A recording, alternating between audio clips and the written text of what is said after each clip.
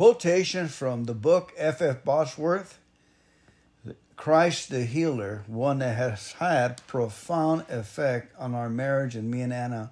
We've been listening to this book off and on for years, and we believe you should get this book, read it, and study it, and listen to it on YouTube where the grandson does the narrating, and you can feel the Holy Spirit. You can feel the love for his grandfather, and it's incredible work of art that the son does, the grandson. We're going to quote, Anna and I are going to quote some things like this quote that FF Bosworth said. Praying for healing with the faith-destroying words, if it be thy will, is planting the seed. It is destroying the seed. It's not planting the seed. It's destroying the seed. In other words, it's already plain to see that it is God's will that we be healed. Right. Okay. Okay, some people wonder why they can't have faith for healing. They feed their body 3 hot meals a day and they're a snack once a week to their spirit.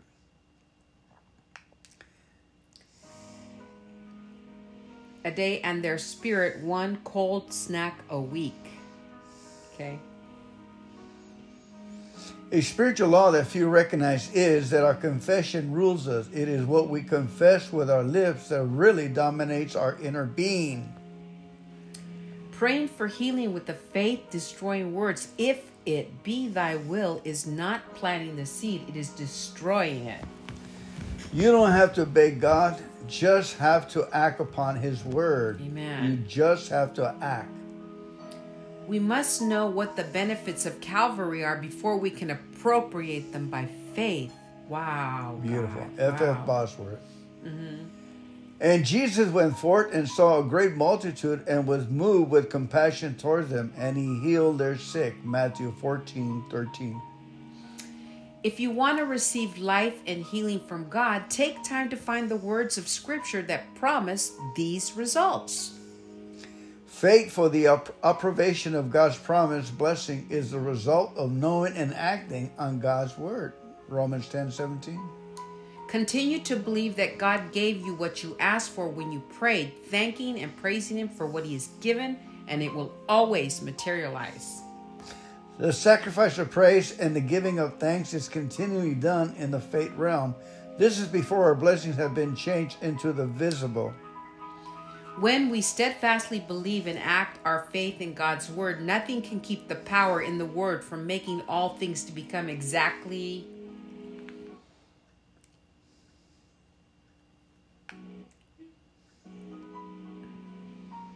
Seeing only what God says will produce and increase faith. This makes it easier to believe than to doubt. The evidence for faith is so much plain. When we steadfastly believe and act our faith in God's word, nothing can keep the power in the word from making all things to become exactly as the word says. Believe your beliefs and doubt your doubts.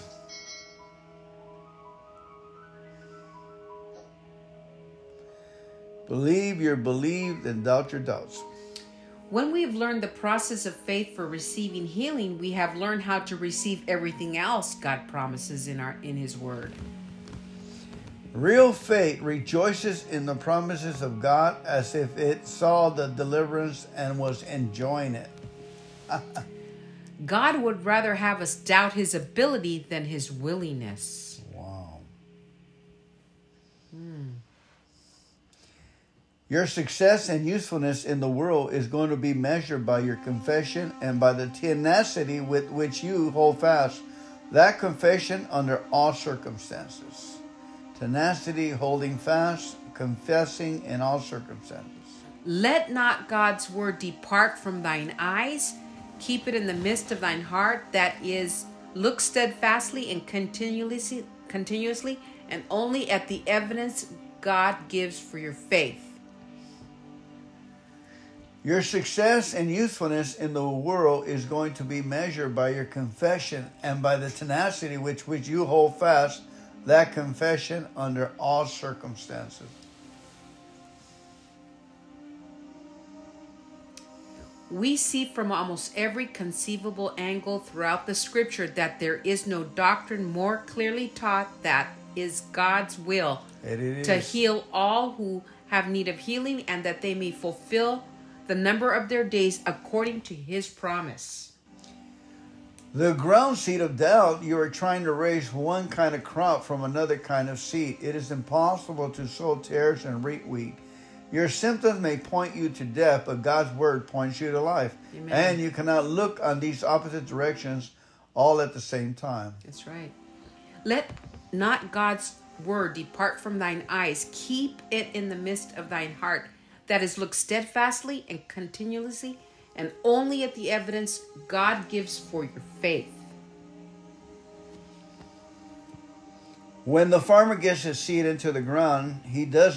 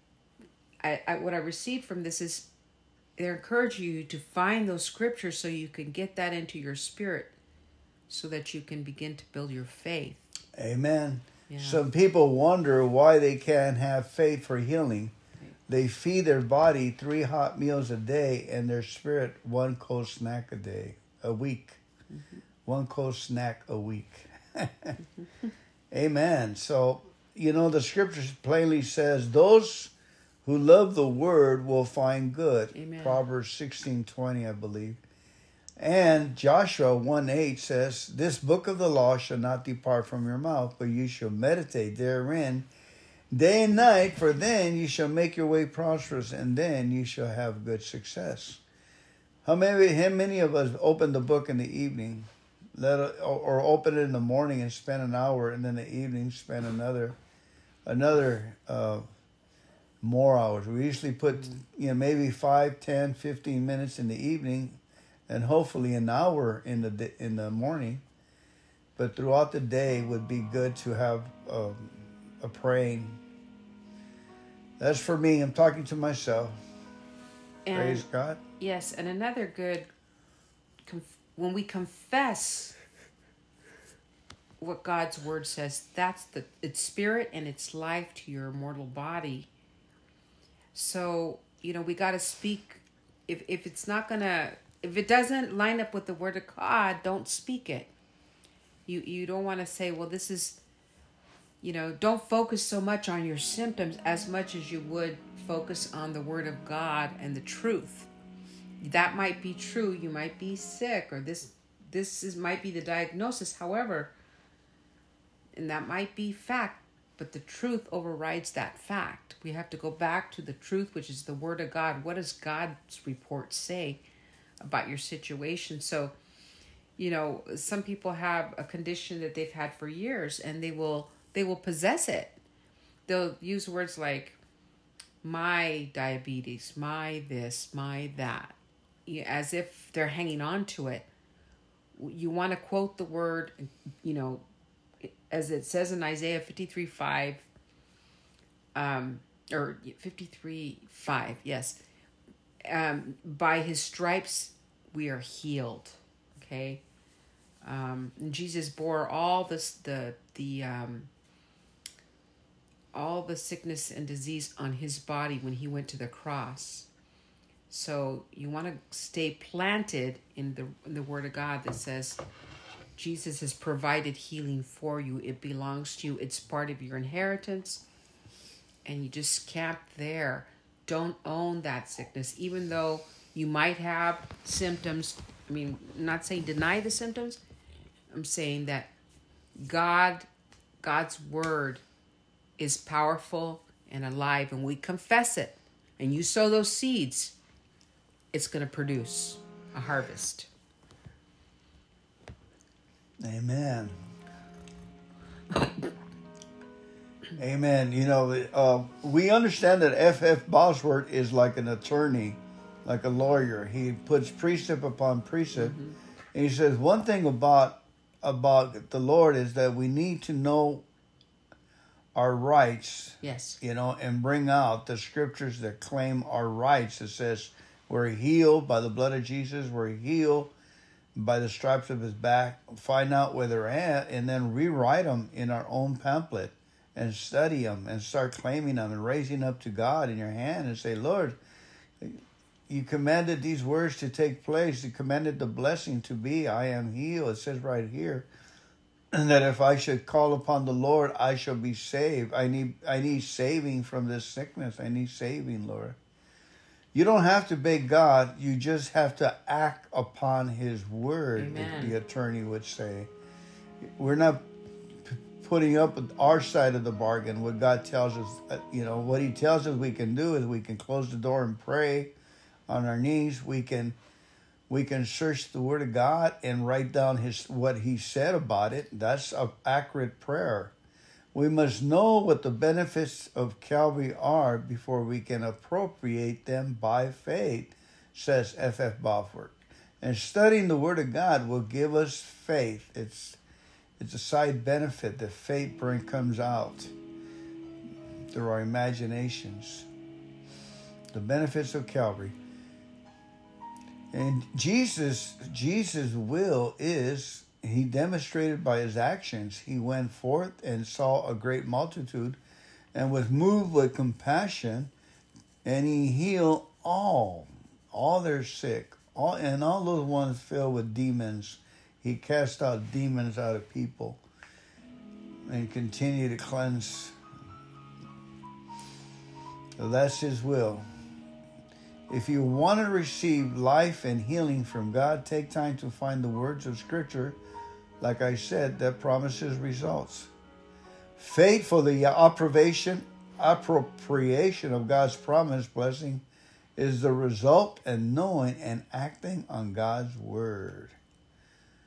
Like, for instance, memorizing Psalms 23 gives us Amen. faith. That's right. You know, Psalms 103 gives us faith. Psalms Amen. 18, you know. 3 John 2. 1 John 3:2. Wait, no, 3 John 2. Beloved, I pray above that you would prosper and be in health, even as your soul prospers. knowing and acting on God's word is the hardest thing you're going to do in your life. If you're sick, if you're poor, especially if you have a broken heart, knowing and acting on God's word is our ticket that God sees us. He wants us to hustle. Get out there and hustle towards the desire. Continue to believe that God gave you what you asked for when you pray, thanking and praising Him for what He has given, and it will materialize itself. Amen. We continue to believe and thank God for what we pray. We ask for, and when we prayed, and thanking and praising Him. So let's pray and thank God. Thank you, God, that we're healed. Your word says, by your stripes we're healed. We're healed by the blood of the Lamb. And the Lord sent His word and He healed them. Hallelujah. Jesus went through all of Galilee, preaching in the synagogues, proclaiming the gospel of the kingdom, and healing every sickness and every disease. Amen. Matthew 4:23. And Isaiah 53:5 says, but He was pierced for our transgressions. He was crushed for our iniquities. The punishment that brought us peace was on Him, and by His wounds we are healed. Amen.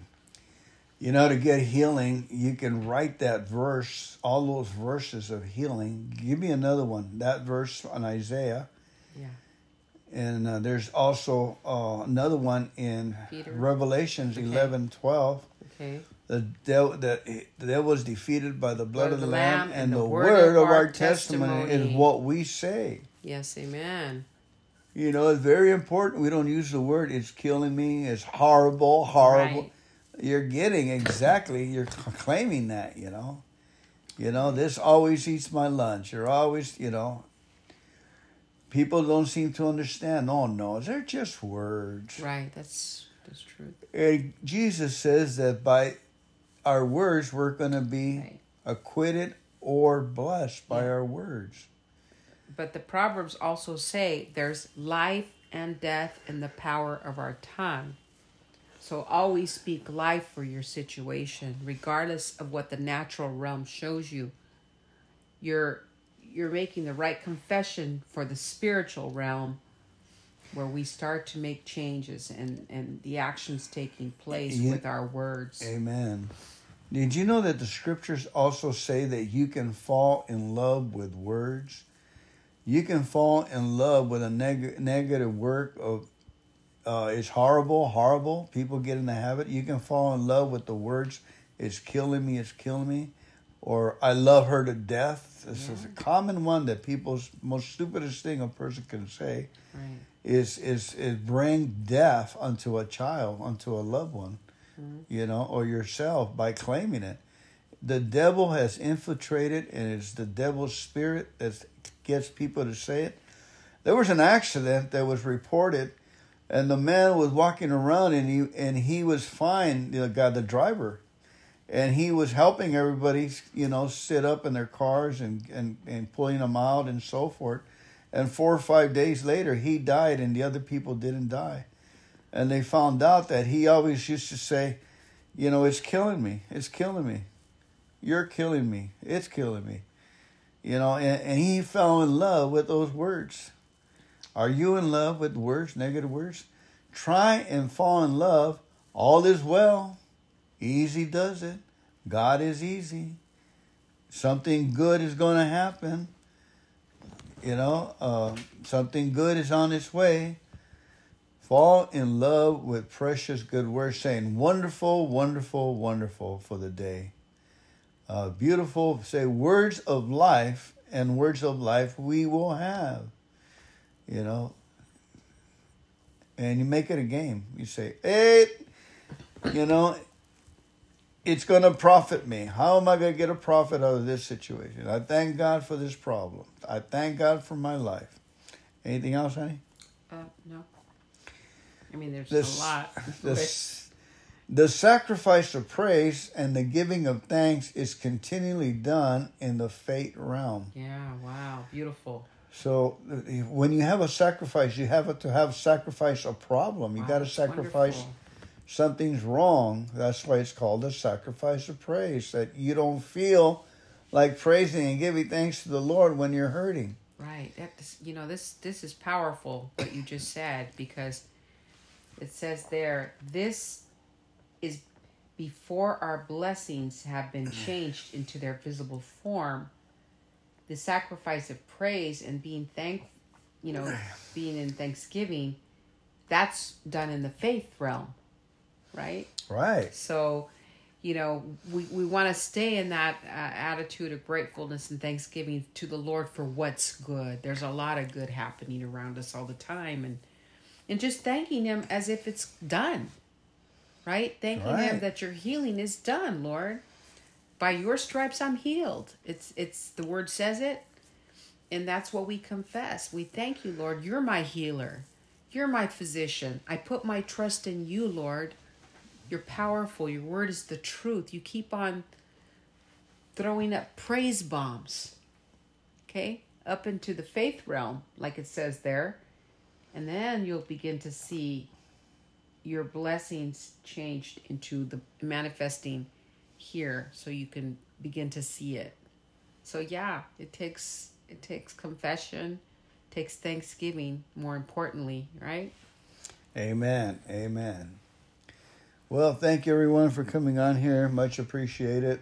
And just to also note that on YouTube, Christ the Healer, the book is already narrated, as Fernando said earlier, by, is it his son? His grandson. His grandson. Okay. So it's like it has like nine videos online, and it's something you can just put on YouTube and let it get into your spirit. Remember, it's the green book that says Christ the Healer. Healer. It's the green book with a tree, Right, and white background, right, of green grass, and it's by Glorious Church. The name of the people that put out there's no commercials, FF Bosworth, Christ the Healer. right. You can hear it as you do your work. Yeah, and there's about, it looks like on this one there might be 10 videos, but it's so good to begin to hear, if you can't spend time in the book all the time, if you want to hear it, it's really anointed. And, Fernando, you and I typically like to play this book throughout the house in the morning. That's part of our regimen, right? So, Amen. And it sometimes when we go to sleep. So it's just real anointed, and it really, it will help you tremendously to, for you to begin to walk in that realm of faith and begin to believe for your healing, that it is God's will for you to be well and be healed. So study this and just listen to it until you know that you know in your spirit that's God wants you well. Amen. He's not teaching you a lesson by the sickness you're going to. What He'll do is He'll turn it around for good for you. So you want to focus on the goodness of God. Your daddy wants to be kind to you. He wants to bless you. And it's our job to receive those blessings. These are some of the titles of the book, Christ the Healer. Introduction. Did Jesus redeem us from the curse? Okay, it's like an attorney. You want to settle down the foundation. We're building the foundation. Christ the Healer is healing for all people. You want to settle that. So there's a whole 40 minutes on that. And then another 40 minutes on the Lord's compassion, or 33 minutes. So we're building on it. Once we start seeing how much God loves us, we start letting that love in. How to appropriate faith. This is one of my favorite chapters, chapter 5. Chapter 6, appropriating faith. Chapter 7, how to have your prayers answered. Chapter 8, the fullness of God's life. 9, God's garden. 10, why some fail to receive. And 11, Christ the healer, Paul's thorn in the flesh. Amen. Heavenly Father, we thank you so much for today's teaching and reading. We thank you that you carry us on your shoulder and you make us well in all areas of your life. In Jesus' name, Lord, we thank you for these things. Amen. You hang on a second. I'll give you a taste of the grandson's voice. How to appropriate the redemptive and covenant blessing of bodily healing. Please note this. In this message, we are repeating a few of the statements made in our previous lesson in order that this one message shall contain enough to lay a complete foundation for faith. Amen. And I'm listening from chapter 5. Thank you so much. God bless. Have a good one. Yes. Lesson 5 from FF Bosworth's book, Christ the Healer. In Lesson 5, we discuss this subject, how to appropriate the redemptive and covenant blessing of bodily healing. Please note this. In this message, we are repeating a few of the statements made in our previous lesson in order that this one message shall contain enough to lay a complete foundation for faith. This is done for the benefit of some who may need the prayer of faith for their healing before they have time to listen to the entire series. The first step toward being healed is the same as the first step toward salvation or any other blessing that God promises. The sick person must know what the Bible clearly teaches, that it is God's will to heal until one has lived out the allotted span of life. Each individual sufferer must be convinced by the Word of God that his or her healing is the will of God. It is impossible to have real faith for healing as long as there is the slightest doubt as its being God's will. It is impossible to boldly claim by faith a blessing which we are not certain that God offers, because the power of God can be claimed only where the will of God is known. For instance, it would be next to impossible to get a sinner to believe unto righteousness before you had fully convinced him that it was God's will to save him. Faith begins where the will of God is known. Faith must rest on the will of God alone, not on our desires or wishes. Appropriating faith is not believing that God can, but that he will. Those who claim to believe in healing, but say one word in favor of it and 10 words against it, cannot produce faith for healing. When God commands us to pray for the sick, he means us to pray with faith. We could not do this if we did not know his will in the matter. Until a person knows God's will, they have no basis for faith, because faith is expecting God to do what we know it is his will to do. It is not hard when we have faith to get God to do his own will. When we know it is his will, it is not difficult for us to believe that he will do what we are sure he wants to do. It is in this way that every saved person has experienced the still greater miracle of the new birth. There can be no appropriation by faith until we are made to know by the gospel what God has provided for us. There is no doctrine more emphatically taught throughout the Word of God than that through the atonement of Christ, both salvation and bodily healing were provided. It is God's will to take away sickness of his own people and to fulfill the number of their days according to his promise in Exodus 23, verses 25 and 26. As the types in Leviticus 14 and 15 show that it was invariably through the atonement that sickness was healed under the law of Moses, so Matthew 8:17 definitely states that Jesus healed all diseases on the ground of atonement. This scripture shows us that Christ's reason for making no exceptions while healing the sick who thronged him was his atonement, which he made for all of Adam's race, including you. As multitude after multitude pressed upon him to hear him and to be healed of their diseases, it is repeatedly stated throughout the Gospels, he healed them all. This can be seen through the following references: Matthew 4, verse 24, chapter 12, verse 15, chapter 14, verse 14, Luke, chapter 4, verse 40, Acts, chapter 10, verse 38, He could make no exceptions. Why? Because in his coming atonement, he himself took our infirmities. Since it is our infirmities he bore, it requires the healing of all to fulfill this prophecy. God carefully put this in such language that we would have to misquote it to leave ourselves out. God's way of saving the soul, of healing the body, and of doing everything else he wants to do is to send his word, his promise, and then keep the promise wherever it produces faith. The divine procedure in healing is stated in the text. He sendeth his word and healeth them, and delivereth them from their graves. Psalm 107, verse 20. It is the word of God which effectually worketh in them that believeth, and is health to all their flesh.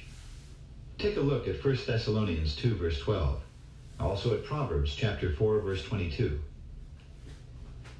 Just as a little girl's faith for a new dress comes by hearing the promise of her mother to buy it next Saturday, so faith for healing comes by hearing God's word or promise to do it. Both the little girl's faith and ours cometh by hearing. Now, the little girl could not and would not be expected to have faith for the new dress until her mother promised it.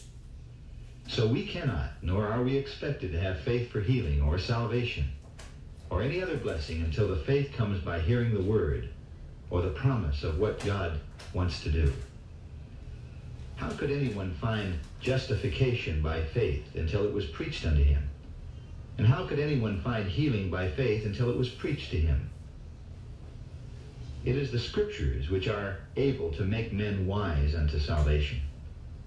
We must see that the Creator and Redeemer of the body is also its physician before we have reason to expect healing.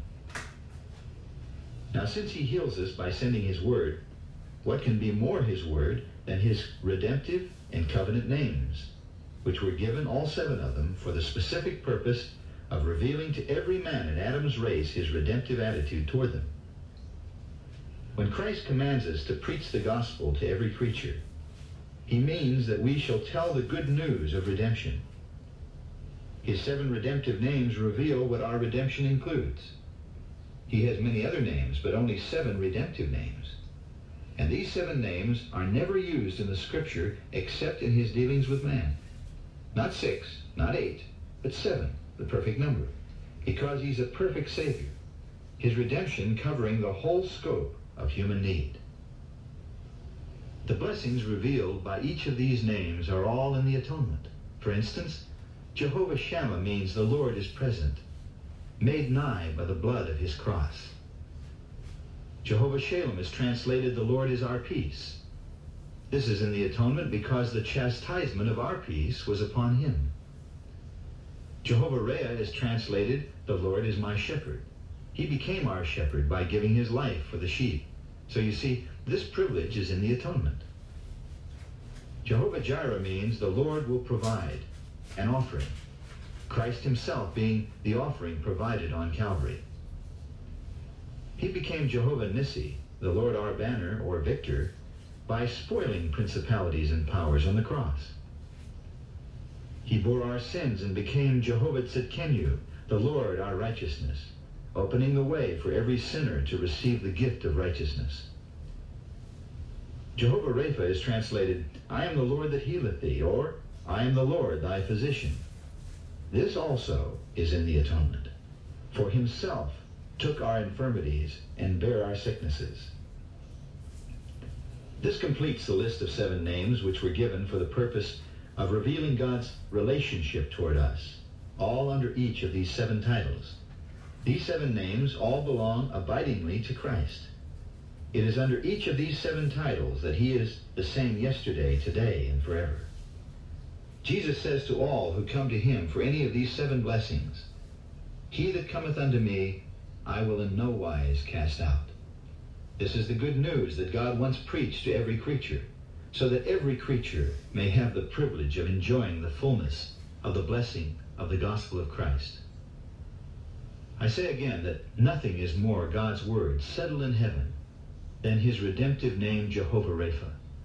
No one has a right to change God's I am Jehovah Rapha to I was, because the word of the Lord endureth forever. Since Jehovah Shalom, the Lord our peace, is one of Christ's redemptive names, has not every man a redemption right to obtain peace from him? Has not every man a redemptive right to obtain victory from Jehovah Nissi? Has not every man a redemptive right to obtain the gift of righteousness from Jehovah Tzidkenu? If so, why has not every man a redemptive right to obtain healing from Jehovah Rapha? This name Jehovah Rapha was so accepted and believed by those to whom it was first sent that there was not one feeble person among all their tribes. Whenever this state of health was interfered with by their transgressions, as soon as they repented, typical atonements were made, and God was still Jehovah Rapha, the healer, not to some, but to all. God wants this name, as well as all others, to be sent to every creature, with the promise, they shall recover, for the Lord shall raise them up. The brazen serpent was a type of Christ. God ratified this word to the dying Israelites by sending them the added word, every one that is bitten when he looketh upon it, the type of Calvary, shall live. If bodily healing is not provided in the atonement, why were these dying Israelites required to look at the type of the atonement for bodily healing? As their curse was removed by the lifting up of the type of Christ, so ours is removed by the lifting up of Christ, the antitype. Since the Spirit is given to us to make Christ real, why should we not look to Christ himself with as much expectation as they did to the type? It will be well to note that they could not look at the brass snake and their symptoms at the same time. Abraham's faith waxed strong while he looked unto the promise of God. Some people reverse this, and their faith waxes weak while they look at their symptoms, forgetting the promise. Since God healed by sending his word, which is the only basis for our faith, we will miss healing if we allow our symptoms to hinder us from expecting what his word promises. The second step is to be sure that you're right with God, because our redemptive blessings are conditional. After we hear the gospel and know what it offers, Jesus says, repent and believe the gospel. Only those who are right with God can follow these instructions. When seeking healing for our bodies, there should be no compromise with the adversary of our souls. It is he who is the author of our diseases. Jesus has not promised to destroy the works of the devil in our bodies while we're clinging to the work of the devil in our souls. It is hard to exercise faith for the removal of one part of the devil's work while we allow a worse part to remain. Until a man squarely faces and settles the question of obedience to God, he is not on believing ground. James says, confess your faults one to another, that ye may be healed. It is God's will that thou mayest prosper and be in health, even as thy soul prospereth. If I regard iniquity in my heart, the Lord will not hear me. It is when our hearts do not condemn us that we have confidence toward God. The command for the sick to send for the elders was first written to Christians who had been filled with the Spirit. There's something wrong when a man desires the blessing but not the blesser, his mercy but not himself. It is not proper to seek his mercy while rejecting his will. Do not ask for a little blessing while rejecting the big one. It is impossible to receive and reject divine blessings at the same time. God is waiting to say to Satan and disease what he said to Pharaoh, let my people go, that they may serve me. Our first consideration in all things, even in asking for the restoration of bodily health, should be the glory of God. Strength for service to God is the only proper basis to approach when seeking healing at his hand. The anointing with oil for healing is itself a symbol and a sign of consecration. We must desire our health for God's glory. What then does the anointing mean? Turn to Leviticus chapter 8, verses 10 to 12, and you get God's answer to the question. And Moses took the anointing oil and anointed the tabernacle and all that was therein, and sanctified them. That is, he set them apart for God. The anointing with oil in the name of the Lord was an act of dedication and consecration, implying on the part of one anointed a full surrender to God of his hands to work for him and for him alone, of his feet to walk for him and him alone, his eyes to see, his lips to speak, his ears to hear for him and him alone, and his whole body to be the temple of the Holy Spirit. Beloved, I wish above all things that thou mayest prosper and be in health, even as thy soul prospereth. 3 John verse 2. The Holy Spirit tells us to submit ourselves to God before he says, resist the devil. No one can successfully resist the devil until he submits himself to God. When the devil is thus resisted, he will not merely walk away, he will literally run or flee from you. James chapter 4 verse 7. The curse, including the different diseases cataloged in Deuteronomy in the 28th chapter, came upon the people because their obedience and their service was not with gladness and joyfulness of heart. The condition of heart that was responsible for the coming of those diseases mentioned in that chapter was not acceptable to God. Psalm 37 verse 4 says, "It is those who will delight themselves in the Lord, to whom he gives the desires of their heart." God has not lowered the standard for this day of grace. It is only to the obedient, those who will diligently hearken to the voice of the Lord and do that which is right in his sight, that it is said, "The Lord will take away from thee all sickness."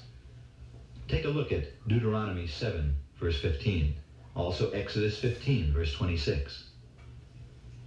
Faith, you see, is the union of our hearts and wills with God's will and purpose. And where this unity is lacking, results are impossible.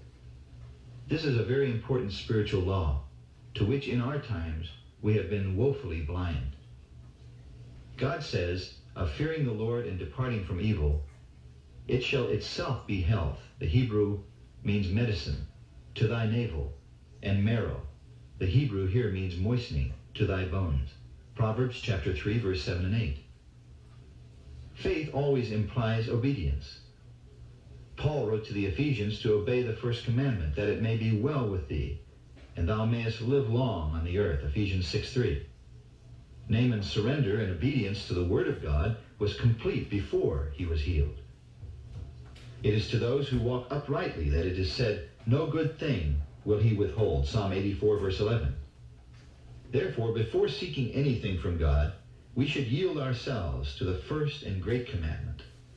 Thou shalt love the Lord thy God with all thy heart.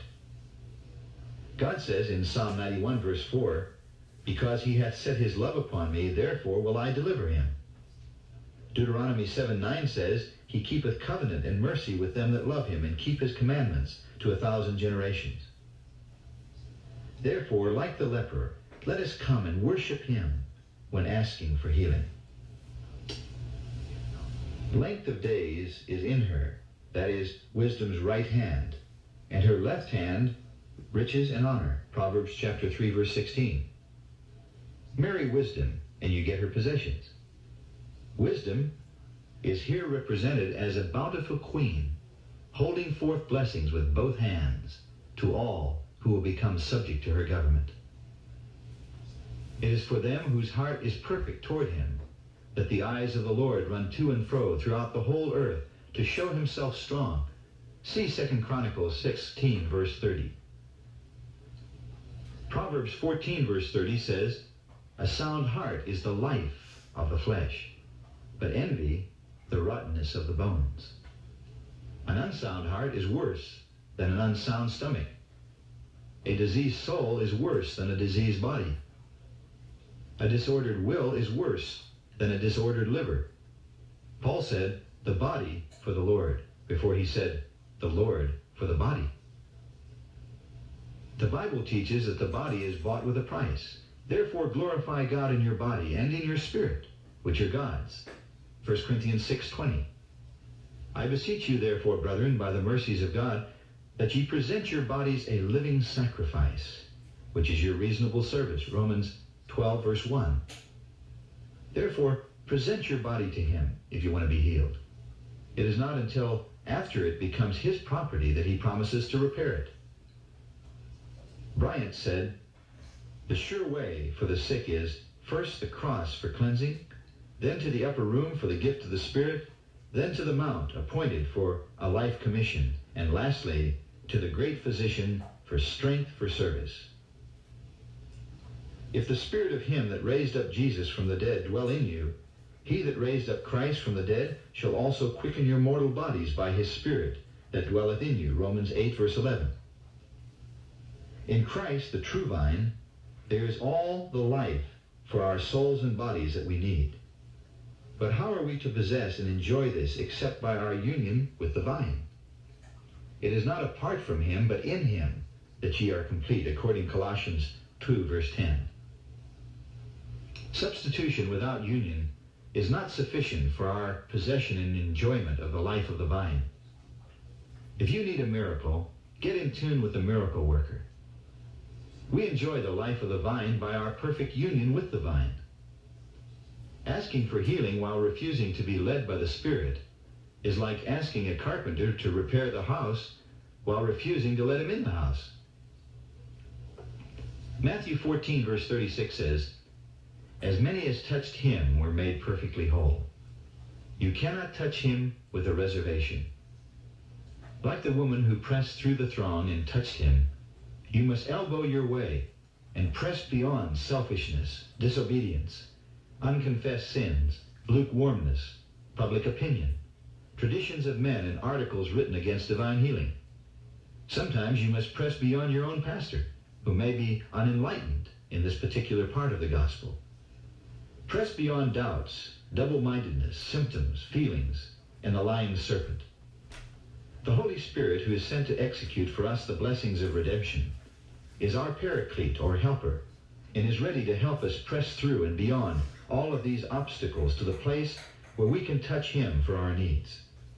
God is waiting to pour out the Holy Spirit in fullness upon us. He comes as Christ's executive to execute for us all the blessings provided by Calvary and pledged to us in his 7 redemptive and covenant names. It is still true that as many as touch him are made whole. How do we touch him? By believing his promise. This is an infallible way of touching Christ for anything he has promised. We touch him by asking and believing that he hears our prayers when we pray. When the woman touched him, it was her faith that made her whole, not a mere physical touch.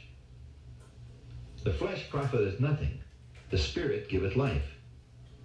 Millions of sinners have in this way touched him for the yet greater miracle of the new birth. As the sick touched him and were made whole when Christ walked upon the earth, so now it is the privilege of all to actually touch him. The touch now unites us to Christ in a closer union than it did then. Not mere contact, but union, as real as the branch and the vine. All that is in the vine, including both spiritual and physical life, belongs to us, the branches. The touch by faith can now bring us under the full control of the Holy Spirit, who is the miracle worker, as it could not do during Christ's earthly ministry, for the Spirit was not yet given. Jesus is not less a Savior and healer since being glorified. He's greater. The privilege of touching him now is much greater than it was when he was here in person, because more can now be received by the touch. From God's right hand, he has more to give. He said, "It is expedient or profitable for you that I go away." Since the Spirit comes to reveal Christ, as he could not be revealed before he went away, to send the Spirit, why cannot we approach him for healing with at least as much faith as those who thronged him in that day? These concepts show the great importance of being right with God before asking for healing. The blessing of being right with God is 1,000 times more desirable and enjoyable than the healing itself. I have seen the afflicted in body radiantly happy, but sinners in perfect health have been so unhappy as to commit suicide. We will now endeavor to make plain the third step in how to appropriate healing. Getting things from God is like playing checkers. After one person moves, he has nothing to do until the other player moves. Each man moves in his own turn. So when God has provided healing or any other blessing and sent us his word, it is our move before he will move again. Our move is to expect what he promises when we pray. which will cause us to act our faith before we see the healing. The healing comes in the next move, which is God's move. God never moves out of his turn, but he always moves when it is his turn.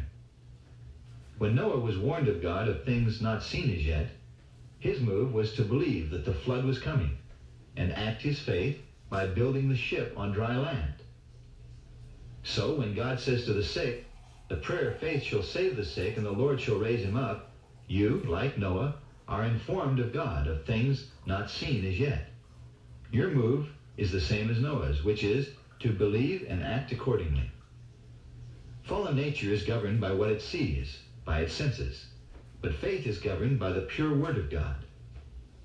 It is nothing less than expecting God to do what he promises, treating him like an honest being. By expectation, I do not mean hope. One writer has well said, "We hope for what may be possible, but we expect what must be possible." With that expectancy that shuts out doubt or fear or failure and shows unshakable confidence. Faith never waits to see before it believes, because it cometh by hearing about things not seen as yet, and is the evidence of things not seen. All that a man of faith needs is to know that God has spoken. This imparts perfect certainty to the soul. "Thus saith the Lord," settles everything. "It is written," is all that faith needs. Faith always blows the ram's horn before, not after, the walls are down. Faith never judges according to the sight of the eyes, because it is the evidence of things not seen but promised. Faith rests on far more solid ground than the evidence of the senses, and that is the Word of God, which abideth forever. Our senses may deceive us, but God's Word, never. When the little girl is promised a new dress next Saturday, faith is the actual expectation which she has and manifests between now and Saturday. When Saturday comes and she sees the new dress, faith for the new dress stops. Now, real faith always has corresponding actions. The little girl, because of her faith, claps her hands and says, "Goody, goody, I'm going to have a new dress next Saturday," and runs to tell her playmates that she has the answer to her request. God cannot lie. Jesus at the grave of Lazarus looked up and said, "I thank thee, Father, that thou hast heard me," though Lazarus was still dead. The little girl is not afraid to testify in advance that she is to have a new dress. When her playmates say, "How do you know you are?" she confidently replies, "Why, Mama promised it." Now you have a better reason for expecting healing than the little girl has, for expecting a new dress, because the mother may die before Saturday, but God cannot. The mother can lie, but God cannot. The house may burn down with the mother's money. Every case of faith in history has a well-grounded assurance produced by the promise of God alone, and acted on it before there was anything visible to encourage the assurance, as with the little girl between now and Saturday. Faith looks not at the things that are seen. There was no flood in sight when Noah built his ark. Stone walls had never before fallen down at the blowing of the ram's horn in shouting. They were merely expecting what God promised, and when they acted their faith by blowing the ram's horn while the walls were still up, this was their move. Then, of course, God moved in his turn, and down came the walls. The whole 11th chapter of Hebrews is written to show how each one who had faith acted between now and Saturday. God is so well pleased with the actings of faith that he has listed in detail many cases as recorded in the 11th chapter of Hebrews. By faith, Noah acted so-and-so. By faith, Jacob acted so-and-so. By faith, Joseph acted, and so on. By faith, Moses acted, and so on. By faith, the walls of Jericho fell down. By faith, Abraham acted so-and-so, and when everything seemed contrary to what God had promised, it was by considering the promise of God, not her barrenness, that Sarah received strength to become a mother when she was past age. These all acted with nothing but the Word of God as their reason for expecting the thing he had promised. It's the same with every case of faith in history. Jonah's symptoms were very real when he was inside the fish, and he did not deny them, but he called them lying vanities. In other words, Any symptoms that make us doubt the fact that God is plenteous in mercy to all that call upon him should be regarded as lying vanities. Jonah said, "They that observe lying vanities forsake their own mercy." Instead of listening to Satan and watching our symptoms, we must be workers together with God, who heals by sending his word and keeping it. We must cooperate with him by being occupied, not with what the devil says, but with the word he sends for our healing. Even when we do act our faith, symptoms do not always disappear instantly. After Hezekiah was healed, it was 3 days before he was strong enough to go up to the house of the Lord. In John 4, verses 50 to 52, the nobleman believed the word that Jesus had spoken unto him. And when he met his servants, he inquired of them the hour when his dying son began to amend. The Bible differentiates between the gifts of healing and the gifts of miracles. Christ could do no miracle in Nazareth because of their unbelief, but he healed a few sick ones. If everyone were to be made perfectly whole instantly, there would be no place for the gifts of healing. It would all be miracles. Many people miss healing by trying to confine God to performing a miracle. Christ's promise is that they shall recover, but he does not say instantly. The symptoms of life in a tree remain for a time even after the tree is cut down. Faith means we are confident of what we hope for, convinced of what we do not see. Hebrews 11, verse 1, Moffat's translation. Convinced, of course, because God, who cannot lie, has spoken. How all-sufficient is this reason for believing? Faith is, therefore, most rational. It is not, as many unthinking persons suppose, believing without evidence, but believing because of the very highest possible evidence, God's Word, which is settled in heaven. The Apostle James says, "I will show you by my action what faith is." Again, Moffat's translation. Faith, therefore, is being so convinced of the absolute truth of the declarations of God which are recorded in the Bible that we act on them. Faith is both rational and safe. What can be more rational, and what can be more safe and certain? Faith is to receive the written promise of God as his direct message to us.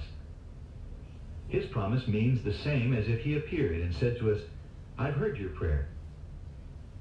The Word of God is made life to our bodies in exactly the same way that it is made life to our souls, which is by believing his promise.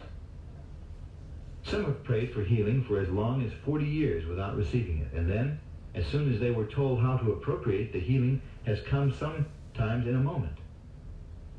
We do not have to pray for 40 years or for 1 week for the blessing that Christ is eager to bestow. His compassionate heart yearns to heal us more than we have the capacity to desire it. We keep him waiting until we have the faith that cometh by hearing, and act that faith. God will not cheat and move out of his turn. After seeing that Jesus bore our diseases as well as our sins on the cross, and therefore that we need not bear them, our next step is to appropriate by faith, which is the only scriptural way. The truth of the matter is, God gave us this part of our inheritance nearly 2,000 years ago, and he is the waiting one. He is waiting for us to appropriate the blessing by faith. 2,000 years ago, God put away sin. 2,000 years ago, God laid on Christ the iniquity of us all. 2,000 years ago, he took on himself our infirmities and bare our sicknesses. God is the waiting party, waiting for us to be shown how to appropriate the blessing he has already given. 2 Peter 3:9 says, "The Lord is not slack or slow concerning his promises, but he is long-suffering to usward." Or, as Weymouth translates, "The Lord is not slow in fulfilling his promises, but he bears patiently with you." In other words, he's not slow concerning his promises, but we are slow, and he is patient with us. Most of us could have been saved 5 years earlier than we were. God was not making us wait, but we were making him wait. It's the same way with our healing. Now in Mark 11:24, Jesus tells us exactly how to appropriate any of the blessings purchased for us by his death. Having promised all that we need, he says, what things soever you desire when ye pray, notice, not after you pray 20 years, but not after you get well, but while you are sick, when ye pray, believe ye receive them, and ye shall have them.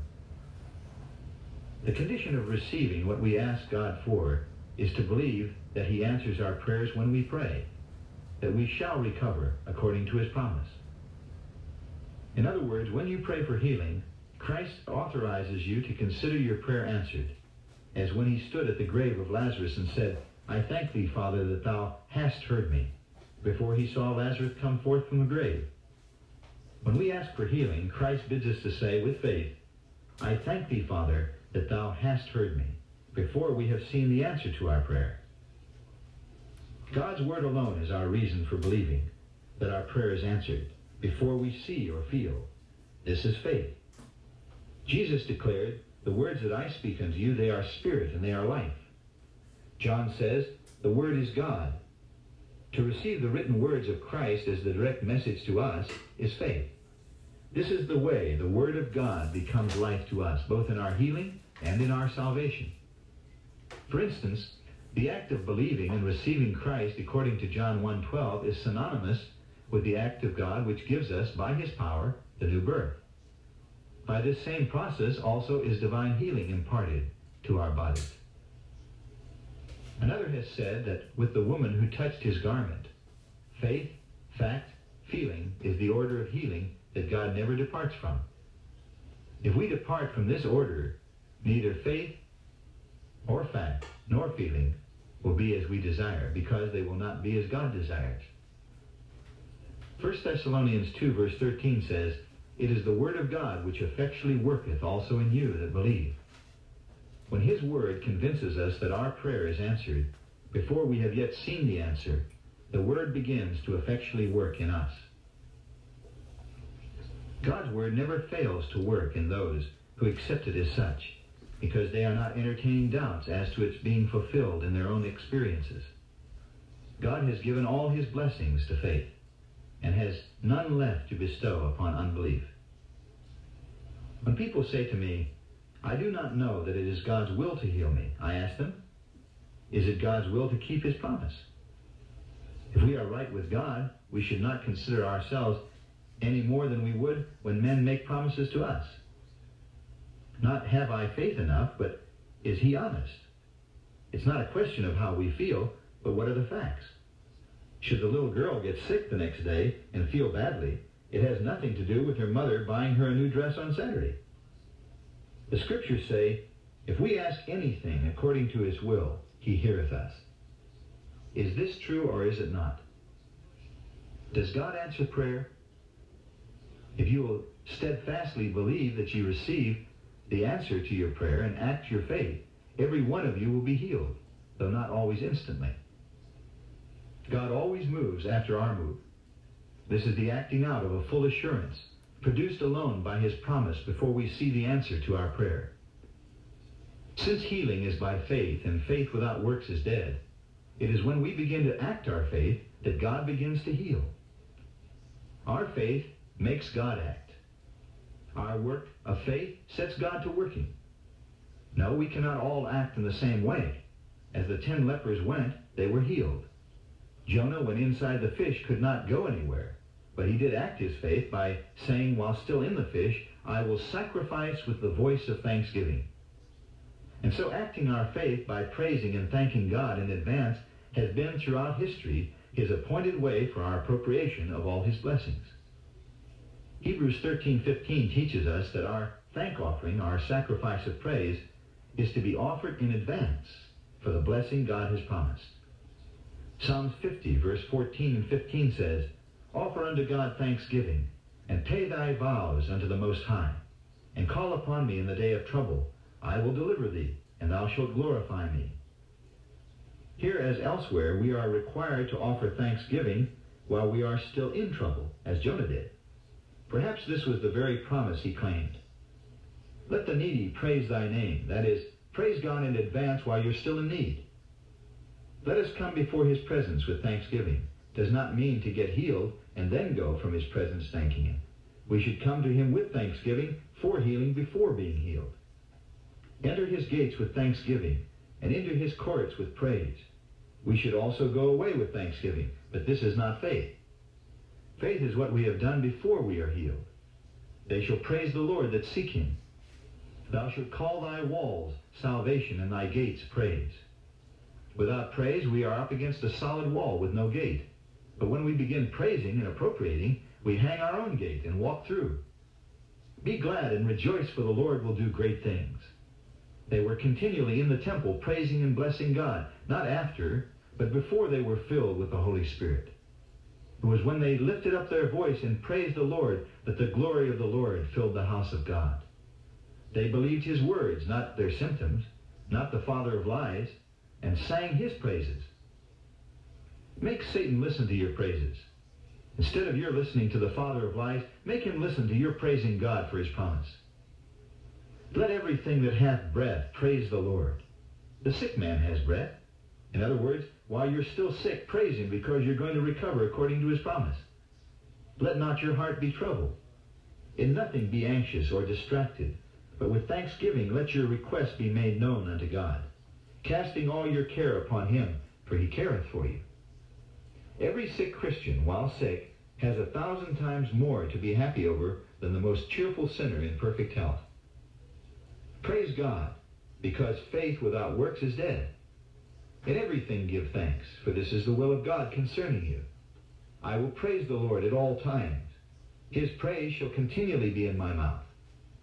Since everything that hath breath is commanded to praise the Lord, the only scriptural excuse for not praising him is to be out of breath.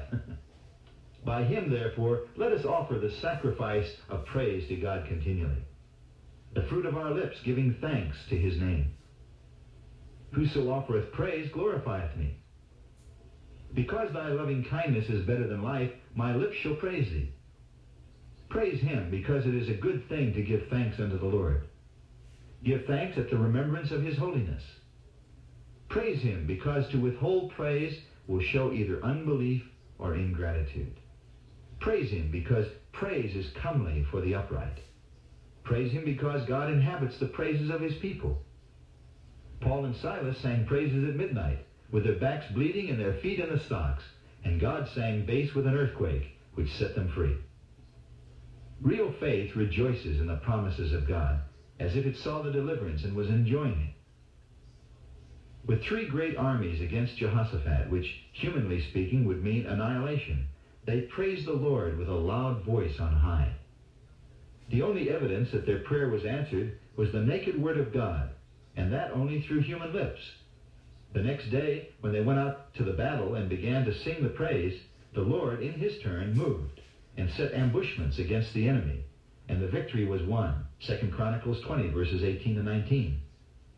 We have also a more sure word of prophecy. For holy men of old spake as they were moved by the Holy Ghost. 2 Peter chapter 1, verses 19 to 21. As in Eden, the enemy succeeded in making void God's testimony as to the results of eating the forbidden fruit. So now he seeks to make void God's testimony as to the results of believing the gospel. After God said, "In the day thou eatest, thereof thou shalt surely die," the serpent said, "Thou shalt not surely die." Now when God's word plainly says, "They shall lay hands on the sick and they shall recover," the same serpent seeks to persuade them that they shall not recover. Is it rational to believe the father of lies in preference to the Son of God, who is incarnate truth? When coming to God for salvation or healing, it is essential for each one to decide whether he shall allow the hiss of the serpent to rise above the voice of God. Thomas à Kempis said, "Blessed are the ears that hear the pulses of the divine whisper, and give no heed to the many whisperings of the world." When after you have been anointed for healing, Satan tells you that you will not recover, like Jesus, say to him, "It is written, they shall recover. The Lord shall raise him up." James 5, verse 14. Also in the same passage, "In the name of the Lord" means the same as if the Lord himself anointed you. Expect him to honor his own ordinance and his own promise. Why listen to the devil? All the devil heard from the lips of Christ when tempting him was, "It is written. It is written. It is written." Then the devil leaveth him. But all we hear from some people is, "The devil says," as though God's words were of less consequence than those of the devil. This was Christ's way, and it is the most successful way of resisting the devil. Let us not try another way. Neither give place to the devil, Ephesians 4:27. Resist the devil and he'll flee from you, James 4:7. There's just one way of resisting the devil, and that is by steadfastly believing and acting upon God's word. Whenever we are affected by another voice more than the voice of God, we have forsaken the Lord's way for our healing. What reason have you for doubting? You have no more reason for doubting than the sinner has when he repents and asks forgiveness for his sins. You have exactly the same reason for expecting to be healed that you had for expecting to be saved. You have his word for it, and if you cannot accept that to the point of acting upon it, then your faith is still very far from what it should be. The Lord's compassion is our greatest basis for faith. Since Christ has redeemed us from sickness, surely his love and faithfulness may be trusted. The cross is like a sure foundation and a perfect reason for the exercise of faith. Let us put our sickness away by faith, as we would put away sin. The consecrated Christian will not consciously tolerate sin for a moment. And yet how tolerant some are towards sickness. They'll even pet and indulge their aches and pains, instead of resisting them as the works of the devil. The Lord Jesus has declared concerning the sin, sorrow, and physical misery of Adam's race, "It is finished," and has offered unto each one of us the gift of the Holy Spirit to enable us to realize and fully enjoy the great salvation he purchased for us. To believe without doubt that Christ's words, "It is finished," is a literal statement of an unchangeable fact, invariably brings deliverance.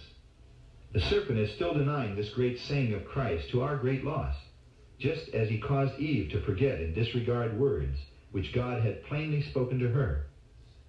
It is by realizing that our redemption from sickness was actually accomplished in the body of our crucified Lord, and by wholeheartedly believing and receiving what God declares in his written word about this matter, that the Holy Spirit gives us the personal experience of Christ, our physician.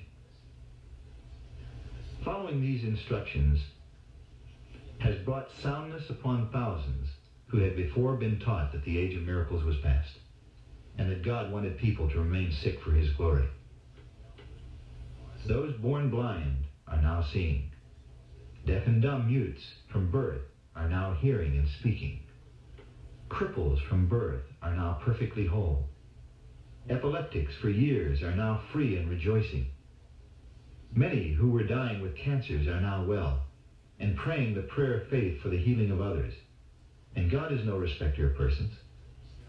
God's new covenant provides that each shall be made perfect in every good work to do his will. This cannot be while we are sick. This shows his willingness to make us well, in fact, his eagerness. He cannot keep his covenant with us without taking away our sicknesses and fulfilling the number of our days according to his promise. Since it is by his stripes we are healed, let us not forget what our healing cost.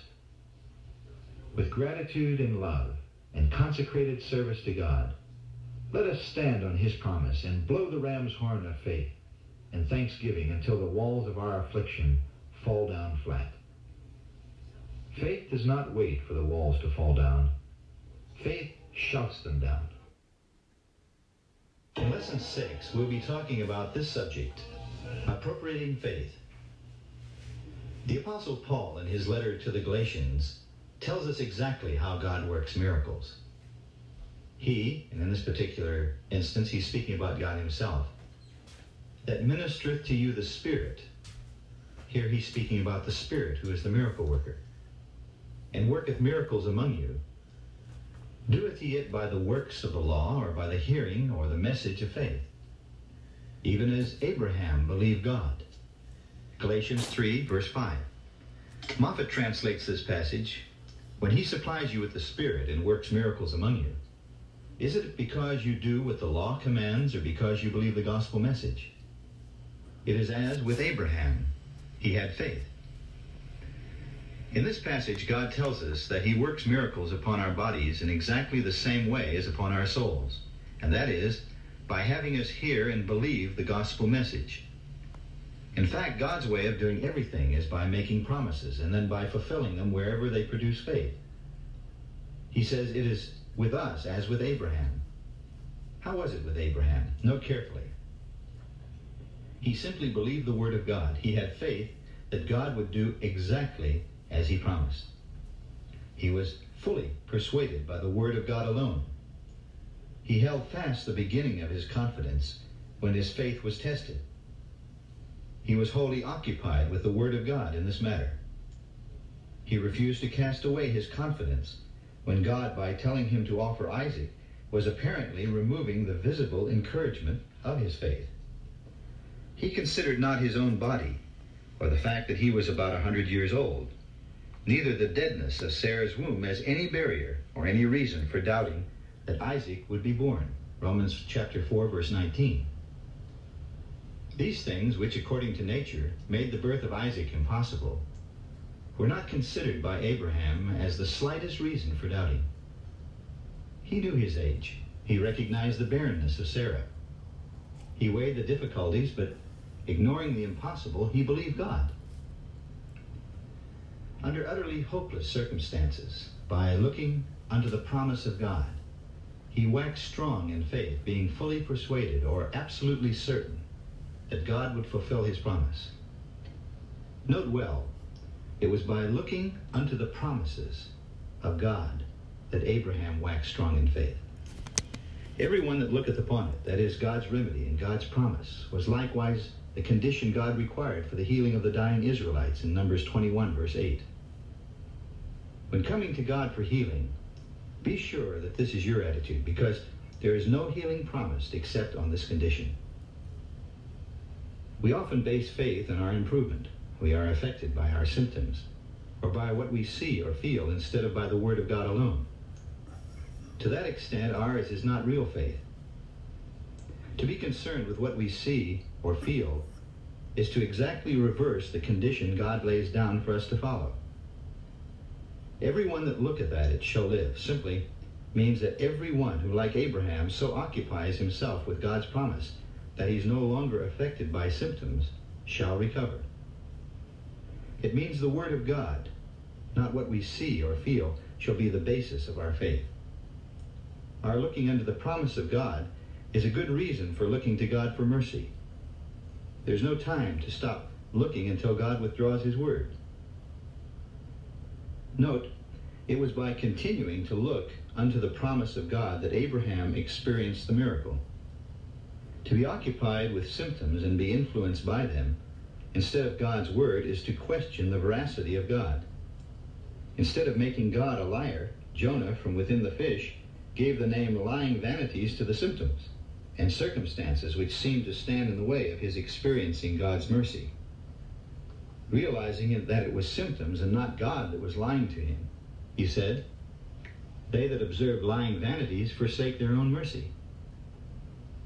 God never refuses mercy, but many forsake it by observing their symptoms, which are real, but which are lying vanities, when they say to us that God is not plenteous in mercy to all that call upon him. Abraham's faith was not based on anything he saw, and you must see to it that yours is not. All that Abraham could see was contrary to what he was expecting. After Isaac was born, Abraham had a prop for his faith, that through Isaac all the nations of the earth shall be blessed. With his eyes upon Isaac, the channel through which God was to fulfill the rest of his promise, it was easy to believe. So God tested his faith, telling him by offering Isaac to destroy the channel. This did not daunt Abraham. Real faith thrives on a test. Since he still had God's word for it, he was ready to remove every visible encouragement to his expectation and yet continue to be fully persuaded. God had to halt him or he would have offered Isaac. This test was God's way of perfecting his faith not of destroying it. If after coming to God for healing, he finds you more encouraged by your improvement than by his word, he may find it necessary to test your faith in order to teach you the glorious lesson of believing his word when every sense contradicts it. Faith has to do only with the word of God. In Hebrews 10, verses 35 and 36, God says, to all those whose faith is based on his word, cast not therefore away your confidence, which hath great recompense of reward. For ye have need of patience, that after ye have done the will of God, ye might receive the promise. For we are made partakers, if we hold the beginning of our confidence steadfast to the end. Hebrews chapter 3, verse 14. Directly contrary to this, after being anointed and prayed for, instead of rejoicing in the promise of God, some say in disappointment, I thought I was going to be healed. They never catch the idea of what faith is. Their idea is to get well first and then to believe that God has heard their prayer. If God's word is the sole reason for their expectation, they will hold fast the beginning of their confidence. It's never proper or reasonable to cast away your confidence as long as you have the word of God as its basis. It is promised that we shall be partakers only on the condition that we hold the beginning of our confidence steadfast. During the interim between God's promise and its fulfillment, instead of watching symptoms and casting away his confidence because he had nothing visible to encourage him, Abraham did exactly the reverse. By looking unto the promise of God, he wavered not through unbelief, but waxed strong in faith, giving glory to God. After Jonah from within the fish prayed for mercy, he did not cast away his confidence because there was no visible proof that his prayer was heard. He held fast his confidence and added to it in advance the sacrifice of thanksgiving. After marching around the walls of Jericho, Joshua and the children of Israel did not cast away their confidence because the walls of the city were still up. Their faith was based on God's word. I have delivered Jericho into thy hands. If none of these cast away their confidence, why should you? Your state of mind should be the same as Noah's when he was building a ship on dry land and putting pitch into the cracks to keep the water out. In his mind, the fact of a coming flood was fully settled, and the word of God was the sole reason for this state of mind. Your state of mind should be the same as Abraham's. With him, the matter of Isaac being born was fully settled, even though all the symptoms were to the contrary. God's word to you concerning your healing is just as clear and explicit as it was to Abraham. In Mark chapter 11, verse 24, Jesus tells us exactly the conditions he requires for our appropriation of any of the blessings he has promised. He says, what things soever ye desire when ye pray, believe that ye receive them, and ye shall have them. That is, ye shall have them after you believe he has heard your prayer. As Jesus said, I thank thee that thou hast heard me, while Lazarus was still dead. We should be able to say, I thank thee that thou hast heard me, while we are still sick. Ye shall have them is your answer from Jesus, and is also your proof that your prayer has been heard. To faith, the word of God is the voice of God. He has not promised us that our healing shall begin until after we believe that he has heard our prayer. If we ask anything according to his will, he heareth us. If this is true, then believe your prayer has been heard when you really pray. You must be able to say, we know we have the petition we desire of him, not because we see the answer, but because God is faithful, who also will do it. It is never proper to base faith on our improvement after prayer. Some say with great delight, oh, I am so much better since I was prayed for. Now I know I will get well. This means that in the place of God's promise, they have some other reason for expecting to get well. There is no reason for faith as good as the Word of God. Suppose as soon as I pray for a man's healing, he could know he was just 50% improved. This improvement in his condition is not near as good a reason for knowing he will entirely recover as is the promise of God, even though after prayer he should become 50% worse. Suppose you promise your child a certain thing, and the next day you find that she is expecting exactly what you promised. not because you promised it. She has some other reason for expecting it. This would grieve you, for it would prove that she did not trust your word.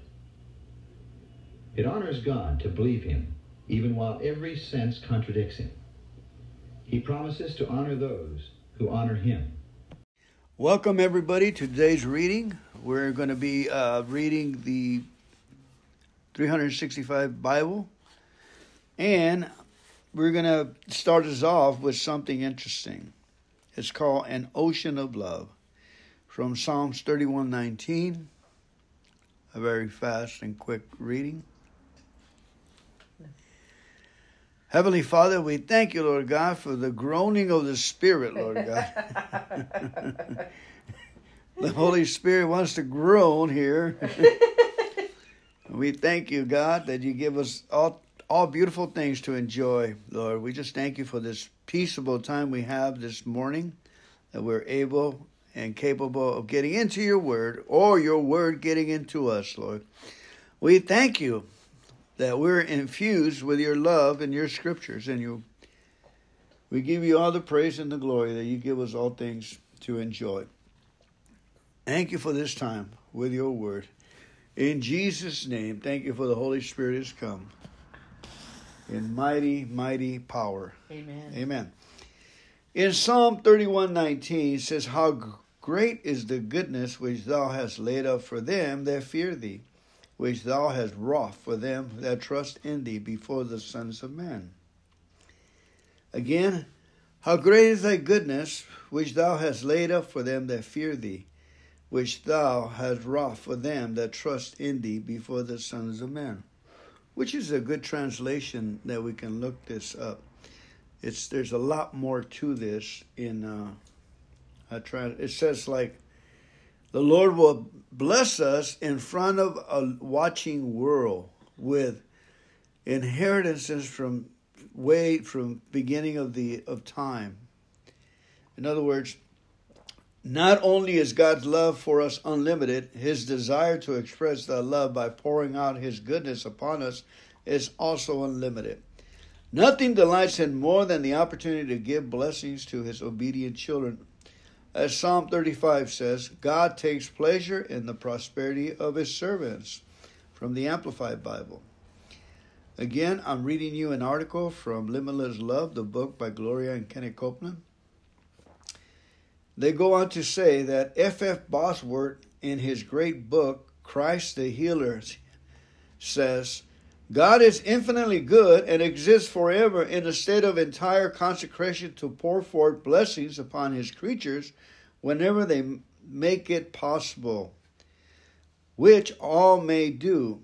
Suppose the vast Pacific Ocean were elevated high above us, then conceive of its pressure into every crevice to find an outlet through which it might pour its ocean tides over all the earth. And you have a picture of God's benevolent attitude towards us. Just imagine that, an ocean of God's goodness stored up, just waiting to be poured out in our lives. And the way I call it, just imagine trying to stay away from the sun. That's a blessing. The air, it's a blessing. God's love is all around us. That's not just an exciting thought. That's what the Bible teaches. The Hebrew translation of Psalms 31:19 says, God has treasured up goodness for us. That concept is confined in Exodus 33:18, where Moses asked God to show him glory. In the Hebrew Bible, the comments of the sages give us an insight in what actually happened there. It says that when God said to Moses, I will make all my goodness pass before thee, it actually means, the time has come to show you as much of the divine goodness as you can comprehend. Then it says God showed Moses all the treasures of rewards stored up for the righteous. That's right. According to the Jewish sages, Moses saw a large unlabeled storehouse as far as the eye can see, and the Lord told him it was goodness stored up for those who would receive from his loving hand. Yes, God in his great love has good things stored up, prepared, and ready for us. He has plenty laid up to make every one of us wealthy beyond our highest dreams. free in every area of life, healed, whole, completely with our families intact. It doesn't matter what kind of need you might have in your life. It's no challenge for God to fill it. He has much, much more than enough already laid up in store for you. And He desires to give it to you simply because He loves you. If that thought staggers your mind, don't worry about it. That's just the way God is. His love is so good. It's staggering.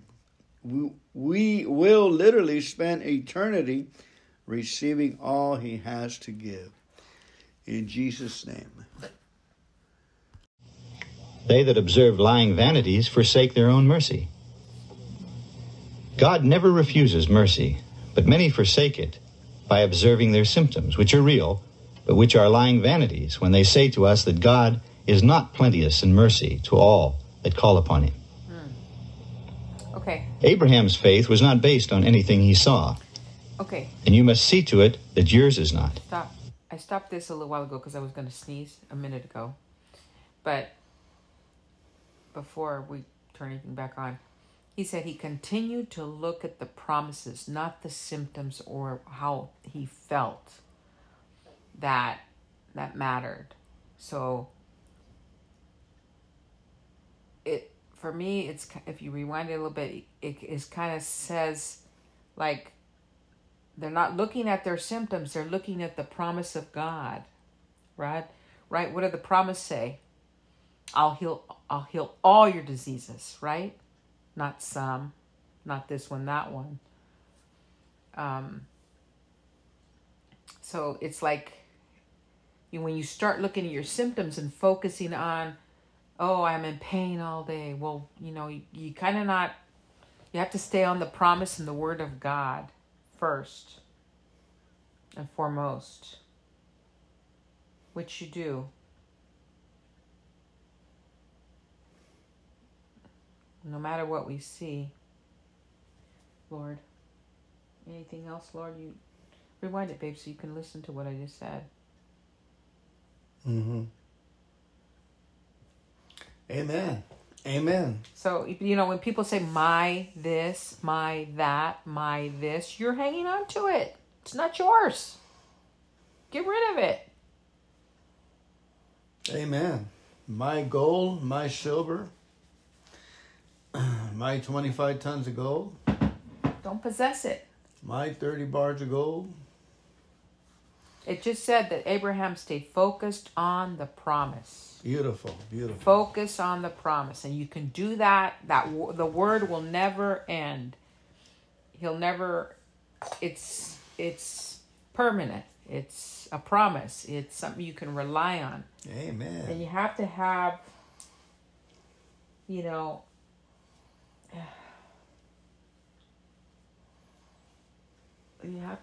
have to keep persistent.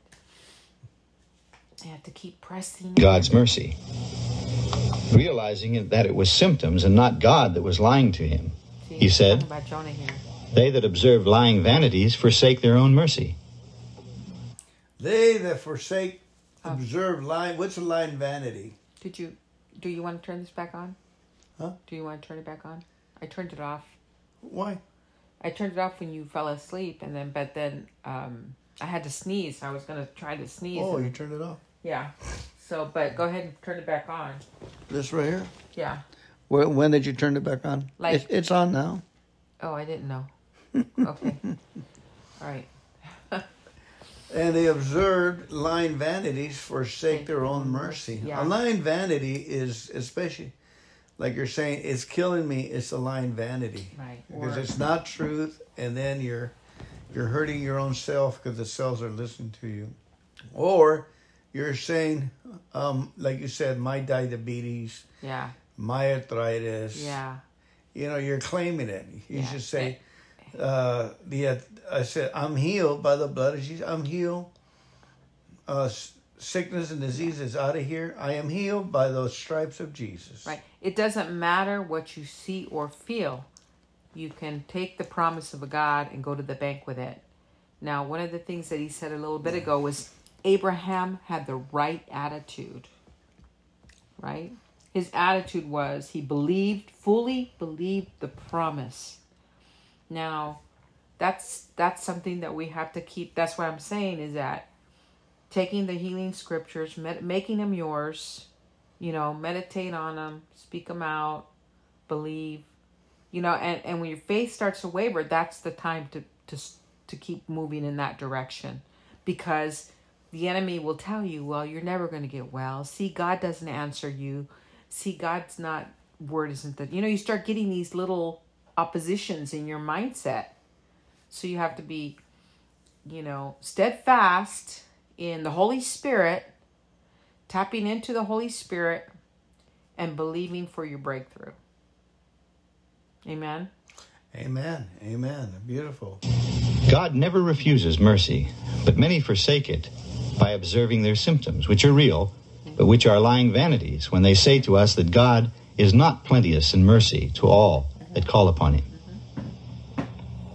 Abraham's faith was not based on anything he saw, and you must see to it that yours is not.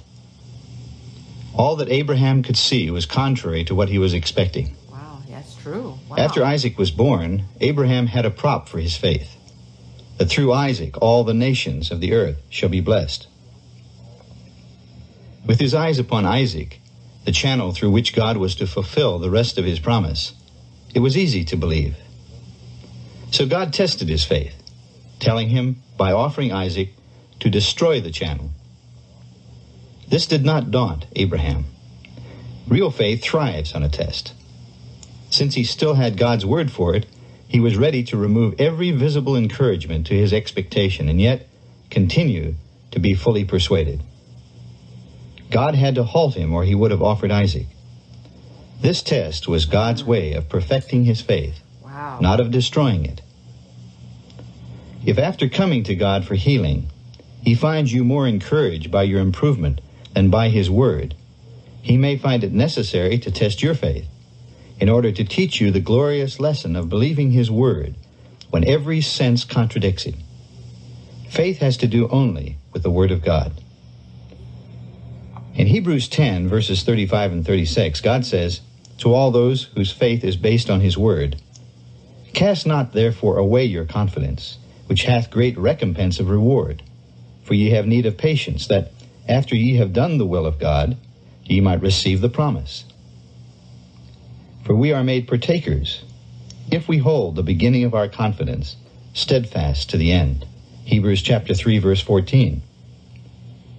Directly contrary to this, after being anointed and prayed for, instead of rejoicing in the promise of God, some say in disappointment, I thought I was going to be healed. They never catch the idea of what faith is. Their idea is to get well first and then to believe that God has heard their prayer. If God's word is the sole reason for their expectation, they will hold fast the beginning of their confidence. It's never proper or reasonable to cast away your confidence as long as you have the word of God as its basis. It is promised that we shall be partakers only on the condition that we hold the beginning of our confidence steadfast. During the interim between God's promise and its fulfillment, instead of watching symptoms and casting away his confidence because he had nothing visible to encourage him, Abraham did exactly the reverse. By looking unto the promise of God, he wavered not through unbelief, but waxed strong in faith, giving glory to God. After Jonah, from within the fish, prayed for mercy, he did not cast away his confidence because there was no visible proof that his prayer was heard. He held fast his confidence and added to it in advance the sacrifice of thanksgiving. Wow. After marching around the walls of Jericho, Joshua... What happened, Big? Explain it to me. Okay, so he's saying that sometimes what happens is, you get prayed for and you don't get your healing, and then you cast away your confidence in believing God and having faith for your healing according to the promise, but you cast it away when the scripture says, do not cast away your confidence, for, in due time you'll be recompensed for it, right? Yeah. So he's just saying, Thanksgiving is key. don't cast away your confidence and say, I'll never get healed, or nothing's going to change, or God won't hear me, or what did I do wrong? You know, I didn't do enough of this or that. When you start doing that, I'm just interjecting. You know, I didn't do this, I didn't do that. It's a self-effort, right? Versus, no, you got to be steadfast in believing the word of God and the promise, and hang on to that instead of casting away your confidence. You know, no matter what, we gotta practice that and stay steadfast in that. I had another point, but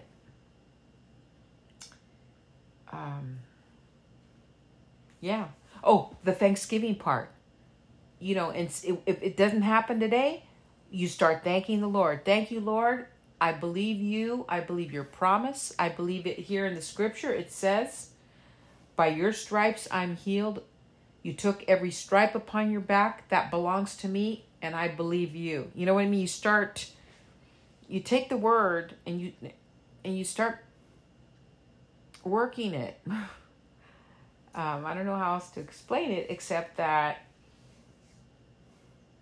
your faith has to continue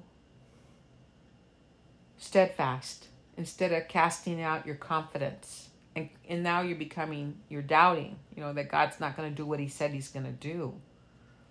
You know, what did they do at the wall? He's trying to talk about the walls of Jericho here, where they did the praising around the wall 7 times and they broke through, right?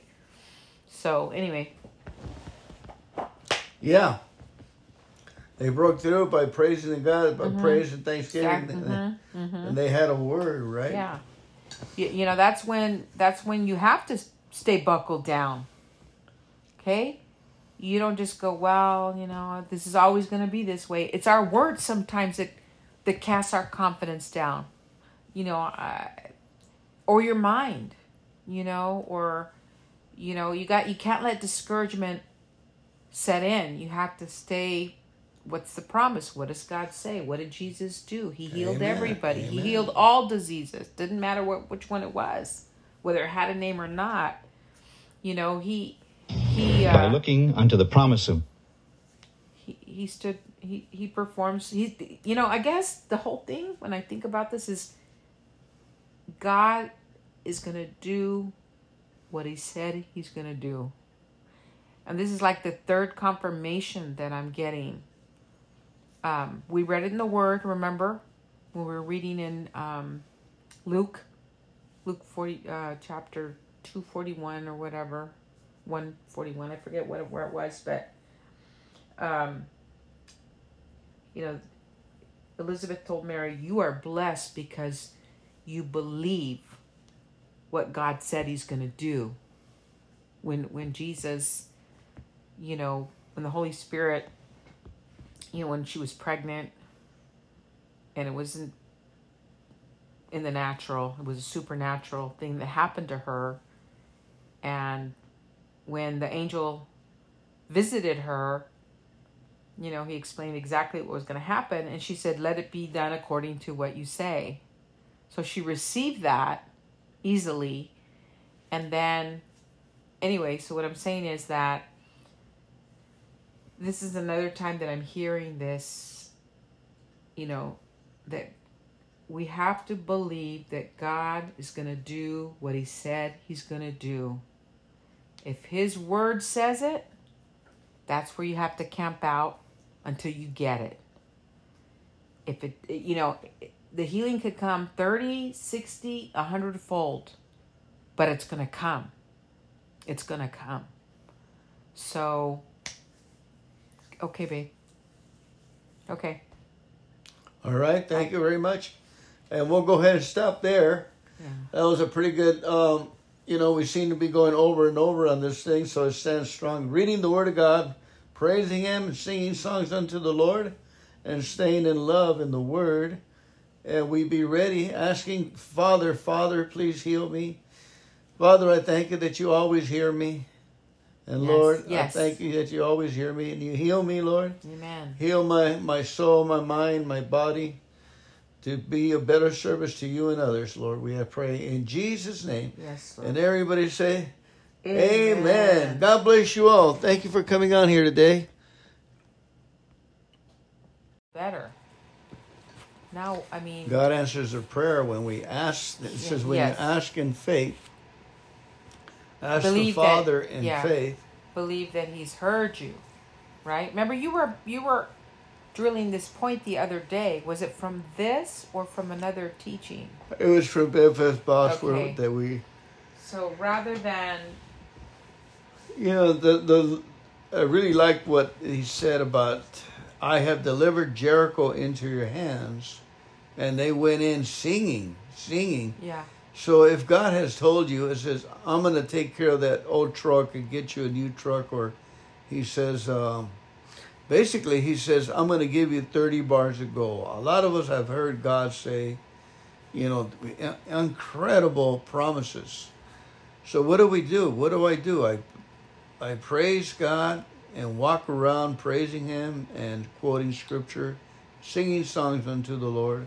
That's how I seen the hand of God move on one of His, in His promises. That moves you in a position to receive, or as a child. Father, I know You always hear me.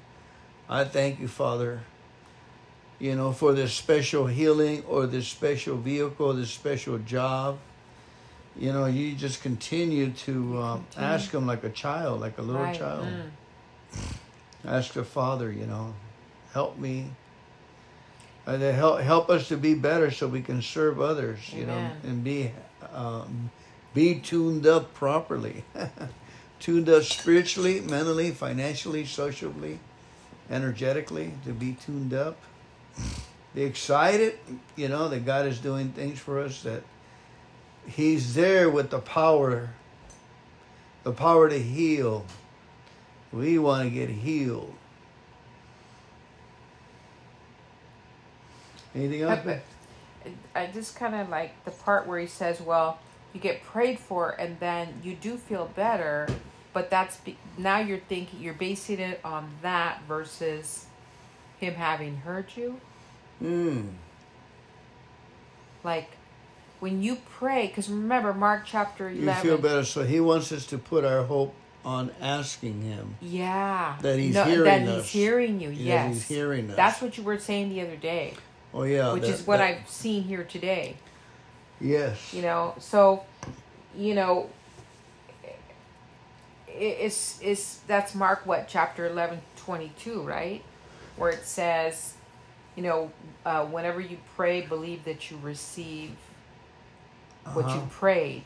So that's, and then there's another scripture, I think in the book, I don't know, I got to look that scripture up and find out more, but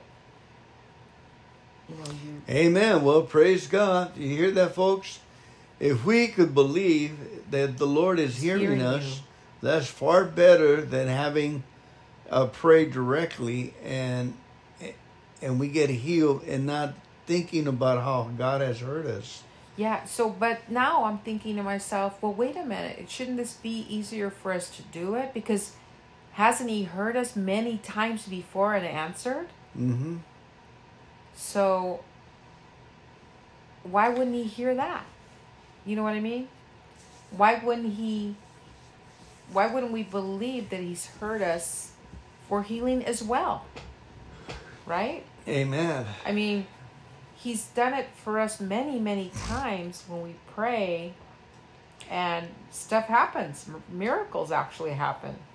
Well, the other thing too is taking communion and seeing Jesus on the cross. Yes. And seeing the.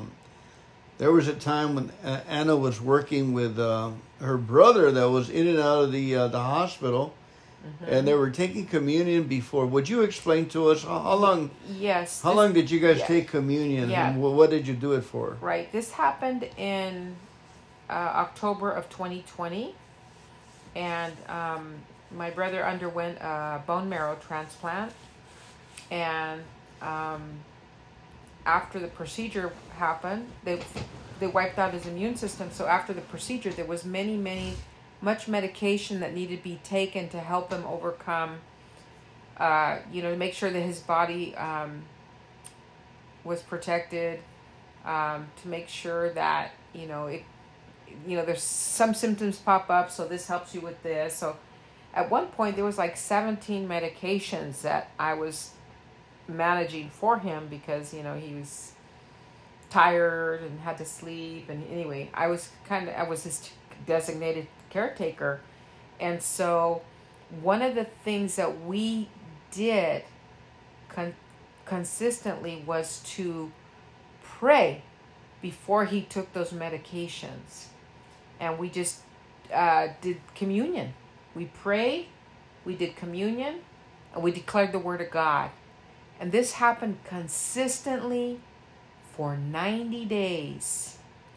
Because in that 90-day period, it was crucial for him to get his numbers back up, that his white blood cells were rising, that his red blood cells were coming in, that his platelets came back. They were monitoring all his clinical blood levels. So he had to go once a week to what they called an infusion center at Stanford, and they would monitor where he was. And based on that visit, they would say, okay, start taking this, but don't take that. But anyway, at the end of the day, the communion and declaring the word of God that by the stripes of Jesus, he was healed already, even though he's taking 17 medications. Come on. We prayed, we took the wine, we thank God for cleansing our sins, and we just spoke the word of God for 9. And you know what I believe? The power of 2 praying and the agreement knocked it over the fence, because there's so much power when you agree in prayer. And we were consistent, and when I prayed, I just believed I believed, and he was so easy to receive. He just sat down, we did this every day. And at that end of that 90 days, when they released him from the infusion center, the nurses that were tending to him, they said, he is farther along than most people are. So they dispatched him from the infusion center to be able to be taken care of at home. And really, it was a miracle, because a bone marrow transplant, I don't know if I said blood transplant, bone marrow transplant is one of the most difficult procedures, trying to go in deep into the marrow and fix the cells that aren't producing the red blood cells for him to. And what about his son that they took? What? Oh yeah. His son was his donor, and they, I think it was like a few days before they harvested the bone marrow from him. So they had to take a needle or something, and they went, I don't know if it was in the hip or in the back of I'm not really sure where it was they did it, but it must have been over 50 times that they had to go in there and get what they needed for my brother. But he was a perfect match for him. And he wasn't, you could even have rejection where they reject the donor's bone marrow or whatever, but that didn't happen. My nephews were very strong, and one of the tests they do is they monitor for how well the donor's blood cells are doing as opposed to my brother's. They want a stronger level of the donors taking over the immune system or the blood cells and all that. So really it was God's miracle for him to be healed, and it was a long road, but God was with him every step of the way. It was like even more miracles happened. It costed a couple of $1 million to do that, and he didn't even have to pay a cent to get it done, because his insurance contracted with Stanford to do this, and then whatever the rates were, he got them. But anyway, it was a miracle. He didn't have to pay for any of it. And God has been blessing him ever since. Because my brother, he believes. he believes that he's very easygoing, very easy to get along with. He loves sports, and he goes to church, and he's a by faith person.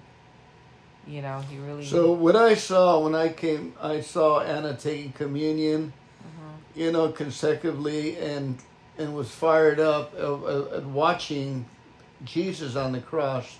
So I had a problem with my feet. Oh yeah. With my toe. Uh-huh. My toe had been hurting for about a month, and I couldn't seem to get it. It seemed like there was a bone growing crooked or something. And I went over there and I told her, and she got some olive oil and she prayed for it, and it was instantly gone. My toe was not hurting, and I said, look, I believe because she was taking communion consistently and praying with her brother, that she was well versed and like a doctor that's well mechanic that knows the trade. She knew the trade, how to use her appropriate faith in prayer. That's exactly true. And I got healed. So now I have a shoulder that the tendon is hurting me. We've been praying, and I tell you got to concentrate. So what we got to probably do is start taking communion on a daily basis. And we're usually pretty good about taking communion, but now we got to do it in agreement together, consistently, speaking God's word, and just moving forward with thanksgiving and believing. Believe it or not, sometimes, yes, we may study the word of God, but these tests are going to come. What are we going to do? Are we going to stand on God's word? Or are we going to just say, well, he doesn't have grace for this problem, when the scripture says that he has superabounding grace for problems and issues and things that we go through in life. And so it's just it's like a supply that we can request from heaven, because it's unlimited, and because it's a provision that Jesus supplied at the cross for us as an inheritance. So, he didn't say that we weren't going to go through some things down here on the earth. He said, you're going to go through some trials and things, but be of good cheer. I've overcome. So that's an encouragement for us. We have to stay, planted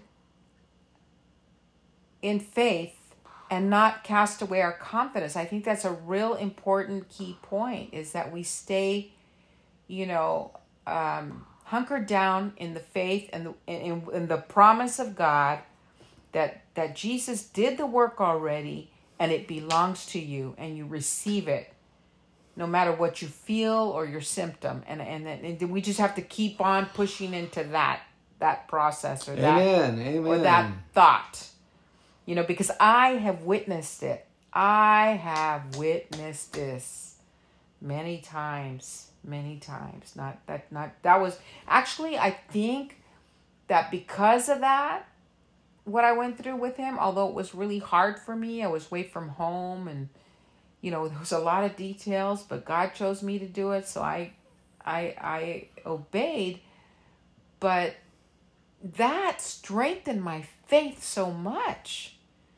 I just, I prayed beforehand. I prayed everything through from the beginning. It was prophetic prayer, and as we got closer to it, it was crying out to God, and just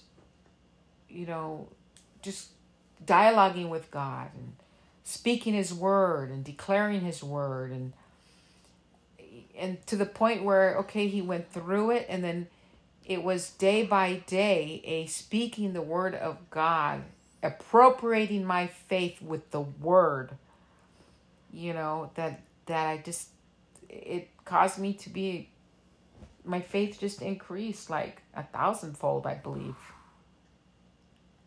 So there's many more testimonies that I have where I've seen the miracles of God in situations. One took 7 years, but it happened. Amen. One took Amen. 7 years, but it happened.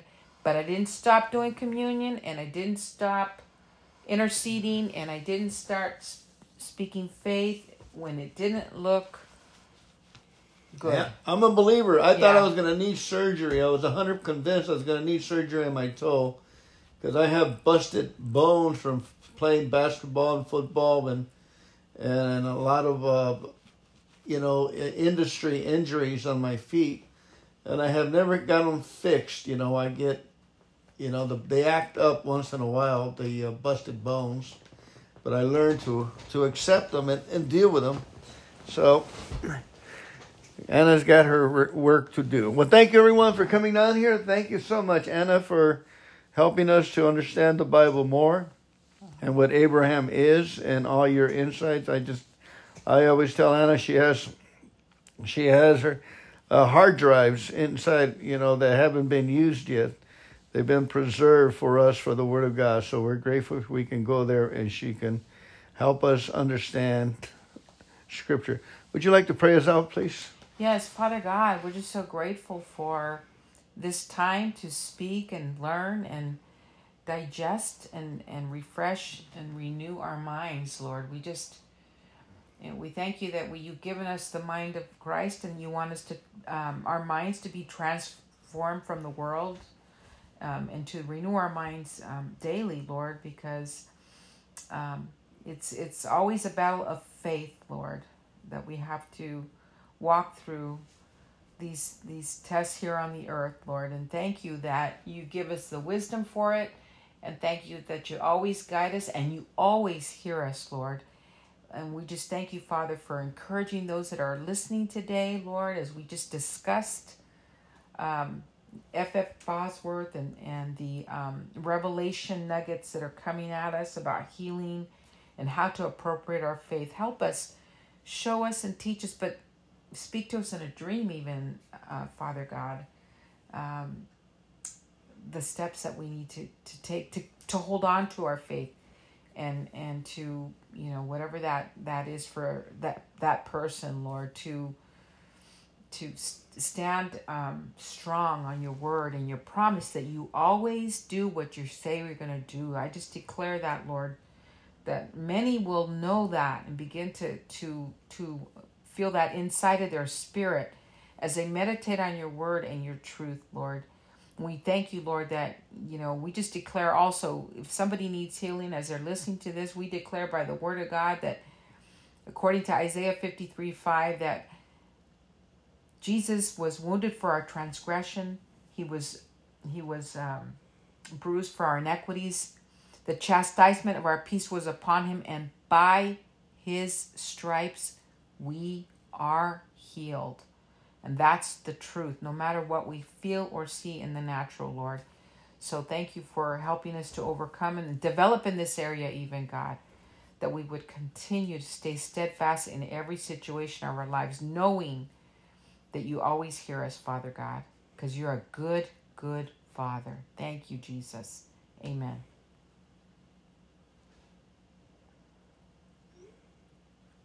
Amen.